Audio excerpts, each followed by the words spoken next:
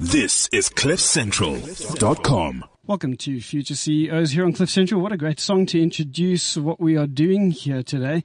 We've got some great guests and you're looking fantastic. Happy Spring Day. Happy Spring Day. And there's so much going on at Cliff Central. Well, I don't know if we can say Cliff Central. We have to say Touch Central and Cliff Central. Because, today was the launch of a brand new, what do we call it? Streaming service. Music coming from everybody, but straight into live streaming. So it really is revolutionary and a different a level of just, connecting people. And it's so great to be in a space where people are creative, Gareth. Well, I like that you introduce it that way because I think we have a guest that had to be a little bit creative in his journey. Let's just quickly introduce the show. What do we do here? Well, if you can say to the question, are you a future CEO? If you can say yes to that, well, then this is really the show for you. What do we do here, Hlubi? We love to fast track and grow your businesses. So if you are an ambitious entrepreneur or a high potential executive, this is the show for you. It really, really is. Let's get into one of the really high potentials, or maybe he showed potential and now is showing even more of it now. Let's get into that. Bruni, welcome to the show. Welcome. And please tell everyone who you are, because you got a nice resume. So if you don't brag, we'll brag for you. Welcome. Who are you? Awesome. How's it, guys? I'm Bruni. Who's Bruni? Every time people ask me that question, I always start by saying, Leshogonolo Bruni. Yeah. Is the son of a domestic worker and a bricklayer. And for me, that's always so important to start it that way because a lot of children that come from that kind of background where they have their mothers as domestics and their fathers as bricklayers and stuff like that, they almost feel like they're starting life on the back foot, right? Sure. An example I always make is like my parents might not have had everything, but they sure tried their level best to give me what I needed at the time, right? So I went to good schools. Can I name drop here? No, name drop. Go for it, lovey. So I went to Bligari Primary School and Roosevelt High. So obviously both Model C schools. So something I always say to people is I might not have had all the technologies and that my classmates and all of that had, but the small little bit that my parents were able to give me, I was very grateful for, and I knew that I needed to turn that around. So hold on, did you feel like you were on the back foot? You were looking around, you looked at the people that you were associating with. Did you feel that way, certainly initially anyway? Gareth, so initially, yeah. I did feel like I'm on the back foot. And just tell us what that felt like. What did it really feel like? I think we all experience it to one extent or another. Let's talk about what it felt like and then how you overcame those feelings. Sure. So the initial feeling is, why don't I have those Speedo swimming glasses, for example, right? And then you think, does that now mean because I can't afford those glasses, I can't be on the swimming team? And the general answer is no, right? If you want to be on that swimming team, you can be on that swimming team. And if you voice yourself enough, you can get those glasses. But I guess the feeling is, the logical answer is no, but the emotional answer, which often is where we make decisions, certainly early on in our life when we're these young people who are growing up, not quite knowing who we are just yet, we make emotional decisions. How did you then deal with that on an emotional level, emotive level, versus just this idea of logic and, well, actually I can? Look, in my family, we've always had a saying. Well, it's not just in my family. In our culture, we've got a saying, which means you can only help someone who's trying to help themselves. Okay. Right? And I've lived most of my life based on that saying. So every time I felt like that, so when the logic said no, and the emotion kind of supported that, but as soon as I thought of that, then I thought, no.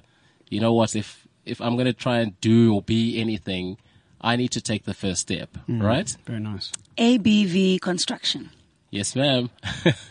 When did the entrepreneurial bug bite? Sure. How did you know that you didn't want to play it ordinary, that you wanted to create, as I opened up the show with? So I'm going to take it a little bit back here. Take it back, baby. Take it back. Age 12. Matrix computers. Yeah. That's where it all started. Okay. Right? Those are the days of Counter-Strike, if anyone remembers those. I think every young man. A young boy. I'm like, Hold on, not young boy. sorry. It's a man's game, all right. Anyway, Brittany, go, carry on going. So Counter-Strike was on the lips of everyone at school. Of course. Obviously, they had, Pentium 2s back then, right? So, hey. Whoa. And obviously, Brittany didn't have a computer, so I couldn't say much about Counter-Strike. So I decided, you know what, what am I going to do to be able to start talking about Counter-Strike at break time as well? The logical thing was get a computer. The next logical thing was ask mom and dad for a computer, right? So I asked mom and dad for a computer. They're like, listen, there's more important things we can do with money right now than getting you a computer so you can play your games. Sure. So down the road, there was a little computer shop called Matrix Computers. I went there, asked Martin, listen, on weekends, do you mind if I just come help around? He's like, what are you going to do? You're a little 12-year-old, right? So I was like, you know what? I'm not even looking to work for money. I just want to work for a computer, right? Because I just want to play Counter-Strike. That's just what's on my mind at the time, right? Wow. Yeah. So your first real negotiation was actually not for money. Very nice. I like it. Nice, Correct. Gareth. So anyway, this guy decides to give me a break. On the weekends, there I was helping out around the shop, etc. Fast forward a couple of weeks, he says, listen, I think you've worked hard enough to earn yourself a computer. Wow. So I was like, Sorry, wow. how long? Just repeat that. Wow. A couple of weeks. Just a couple of weeks. Well, You must have been working really hard. well, how long is a couple, right? Yeah, sure. So anyway, so he says, here's his computer, and I looked at this motherboard and I was like, but where's the computer? So he says, no, this is your computer. This is the motherboard. The motherboard makes a computer, right? So I was a little bit confused. And he says to me, no, you weren't specific enough. You didn't say you wanted a working, functioning computer with the OMG. monitor, with the mouse, with the keyboard. What a tricky guy, right? But I mean, then of course there are these lessons that are coming out of all of this. So be specific. You must work hard. There is actually a pot of gold at the end of the rainbow. Just fast forward us then through this journey. So Matrix Computers, you get a motherboard. Where next? So 100%. So eventually I work a couple more weeks, or once again, how long's a couple? But anyway, so eventually I get to work hard enough to build this computer with the mouse, keyboard, the whole shebang. And once it had all come together, I then realized I've actually now learned how to assemble and disassemble computers. Okay. So I actually don't want this computer for Counter-Strike anymore. So then I started offering to type up people's CVs and then handwrite them, and I'd type them out Love on this that. computer. Yeah, very nice. I started helping my friends that were playing Counter-Strike, but when their computers packed up, guess where they went? So they came to me, and then, so that's pretty much where I then started learning the trick of bartering or trading or being in business, if you want to call it that. Then your business that you now are the CEO of, and a young CEO certainly, Correct. is not a young business. I understand that it was your father's business originally. It potentially, or let me rather say it didn't reach its potential, and I think there's you've got some thoughts around why it didn't. Maybe you can share those as we go into this conversation. But you just then decided, or at what point did you decide that your father's business was going to be the business that you then wanted to run? Which I approve of, by the way. I don't like this idea. You're always reinventing wheels. I mean, if there's groundwork, let's use the groundwork that's available to us. Where did it turn for you so that you became the CEO of a construction company? Sure. So, I mean, I used to work with my dad during school holidays and all of that. And I saw the passion that he had for the business. And I always thought, I mean, it's such a messy industry. You know what I'm saying? Like bricks and cement. But as time went on, I mean, obviously then I went and studied other things other than construction, but then did a little bit of construction studies and that. But when my dad started talking retirement, and no one else in the family wanted to take the business, right? You're the youngest of 5 siblings, yes? I'm the youngest of 5 siblings. Yep. And no one wanted the business. And I thought, this is such a shame. Like, my dad started this business in 1986, and now it's just going to go to the ground, right? So, yes, it's not a listed company. Yes, I mean, at the time it wasn't bringing in millions and millions of rands in turnover. I mean, he was pretty much running it like a subsistence farmer, right? So I then took the decision to say, hey, you know what? I'm going to take this upon my shoulders. So here I go, right? I had a chat with my dad. This was at about age 18. I had a chat with my dad. I said, Really? yeah. 18. I said, listen, I think when you retire, I'll want to take over the business. Very nice. And he said, yeah, right. As he would, I guess, right? Especially if you're 18 years old. But it really points to some of the ambition that you have, the vision that you had for yourself personally, which is a fascinating conversation in and of itself. Hlubi, you're very quiet today. I love these You're stories. contemplating.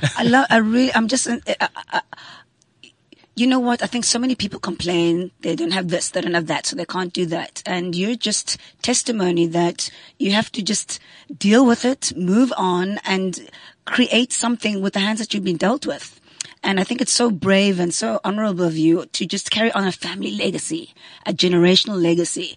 But that's the good stuff. Tell us the bad stuff. Tell us the down times. Tell us the real challenges that you've been going through. Shall we set the scene? So you're 18, you said to your dad, look, I'm going to take over the business. Your dad said, yeah, right. But actually you went and you pushed and you prodded and you said what needed to be said so you could take it over. There's the scene set. Over to you. What are some of the tough times? Yeah. Sure. So I think the first tough thing there is, okay, cool. So now your own dad doesn't even think you can take over the business, right? What a blow. What a blow. Right? So went into my gap year, worked, thought about a strategy. How am I going to do this? So I thought, you know what? The only way this is going to happen is if I actually earn my dad's respect, right? So I approached a mate of mine. I said, listen, let's register a company, a construction company, and compete. Wow. Correct. So, smart. Yeah, very nice. Like that. So we registered it. Then we approached my dad and we said, listen, we've got this small little construction company. Do you think you could sub out some work to us?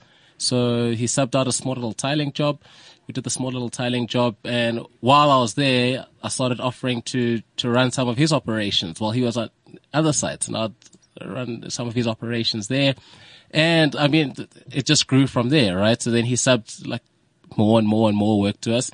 And so eventually I said, listen, I think like Abram Construction's time has come to an end now. So let's switch this over to ABV Construction. You know, I mean, it's still your legacy. I just started ABV Construction to be able to compete and show you that I can actually run this business. We've got what it takes. And I mean, I've also got the family's interest at heart, and I'd like to grow the business. Oh, very nice. Mistakes you made early on though? What just some, you look back and you say, man, I was so naive and so lucky we got through that. What one or two of those? Sure. So I think one that resonates with me a lot is when I was still in the corporate world. Okay. Right. With Fair Group Financial Services.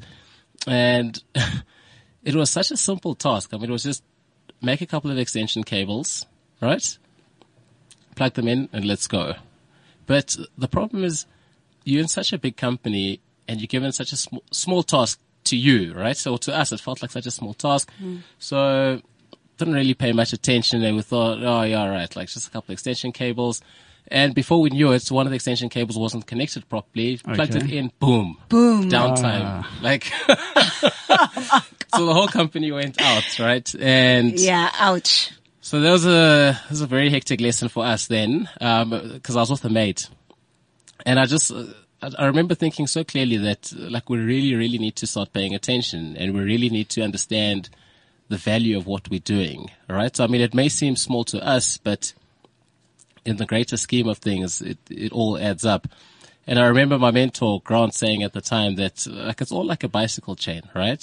So if one link is too weak or if one link is missing, this mechanical machine can't move, right? So never underestimate the value of what you're doing. So that's the biggest. It's a good lesson. It's probably a bit of a hard, shocking lesson to learn. Hlubi, what I really enjoy about the story is there's a very natural progression here. It doesn't seem like anything was too forced. What do you think about that? I think it's character building. And that is a process, and it still will always be a work in process. Speaking about characteristic traits, what is it about you and your attitude that has made you come this far? And what's going to take you to the next level? Quality. Qualities. Oh, no, I think you've got more than one. I think he just said quality as his quality. Oh, really? Wow. I love it. So we'll count humility out as one of the others right here. I love that. Another one. Give us another So one. this insistence on quality, I like Yeah. that. But what, before we go into the next one, what does that actually mean to you? What is when you say, I want to always be associated with quality, what do you mean? So, for me, I've always said, if someone is going to do something, they need to do it right the first time around, right? And that also comes from my mentor, where he's always said, measure twice and cut once. Cut once, yeah. All right?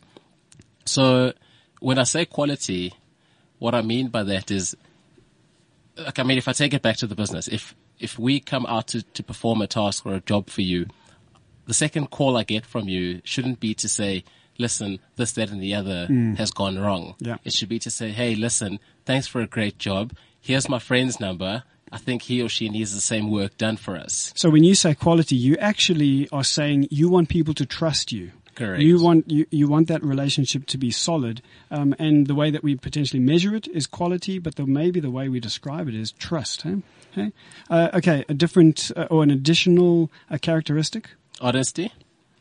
Very closely related as Very. well. So, I mean, I'm very big on honesty. Truth hurts. That's the truth. Yeah. But I do feel everyone needs to hear the truth. And I keep that very close to my heart. Best advice you've ever been given, and by whom?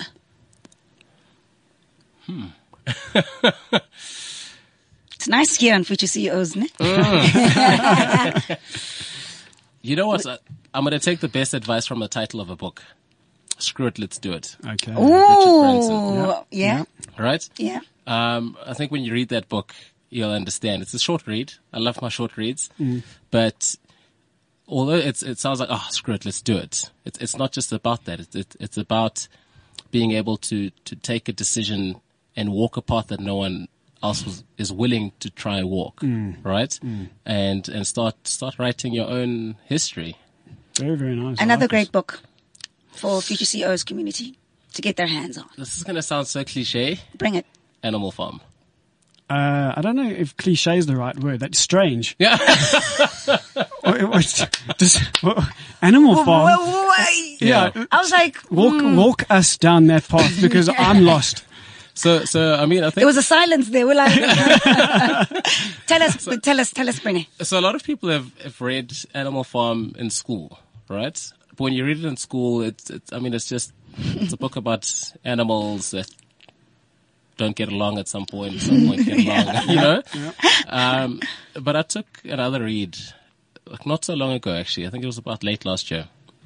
I read that book again, and you realize how those politics portrayed by the animals are so true in today's life, right? Yeah. And I mean, like, you just don't understand that book at that age when you read it. But at the age we're at now, when you read it and you can relate it to current affairs, and you can relate it to business, and you can relate it to your social life, it really has great value, and it impacts in a huge way. We say it so often, and I share it so often, and again and again and again, but it's so valuable because it's such a nugget. But again, Mark Cutifani, CEO of Anglo American, we sit with him, we have an interview with him, and he just says it so well. He says business and really leadership is all about people.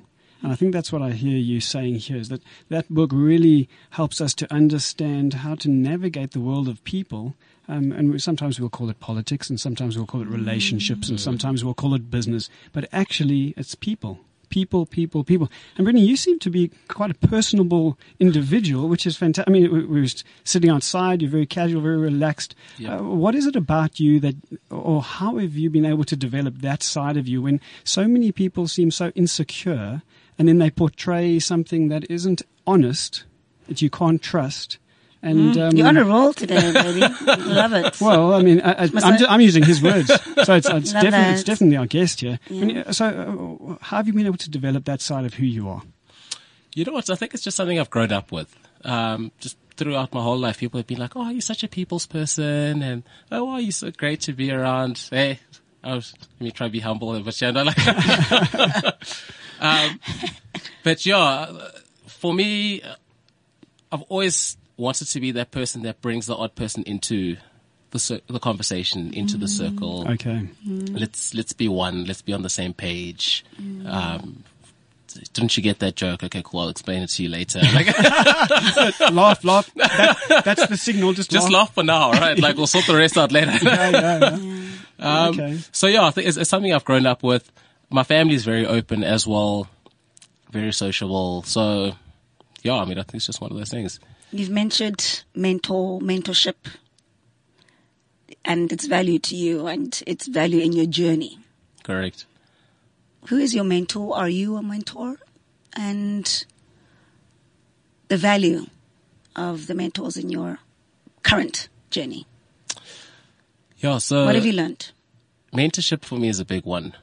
For me, mentorship provides a lot of guidance, a lot of structure to an unstructured situation.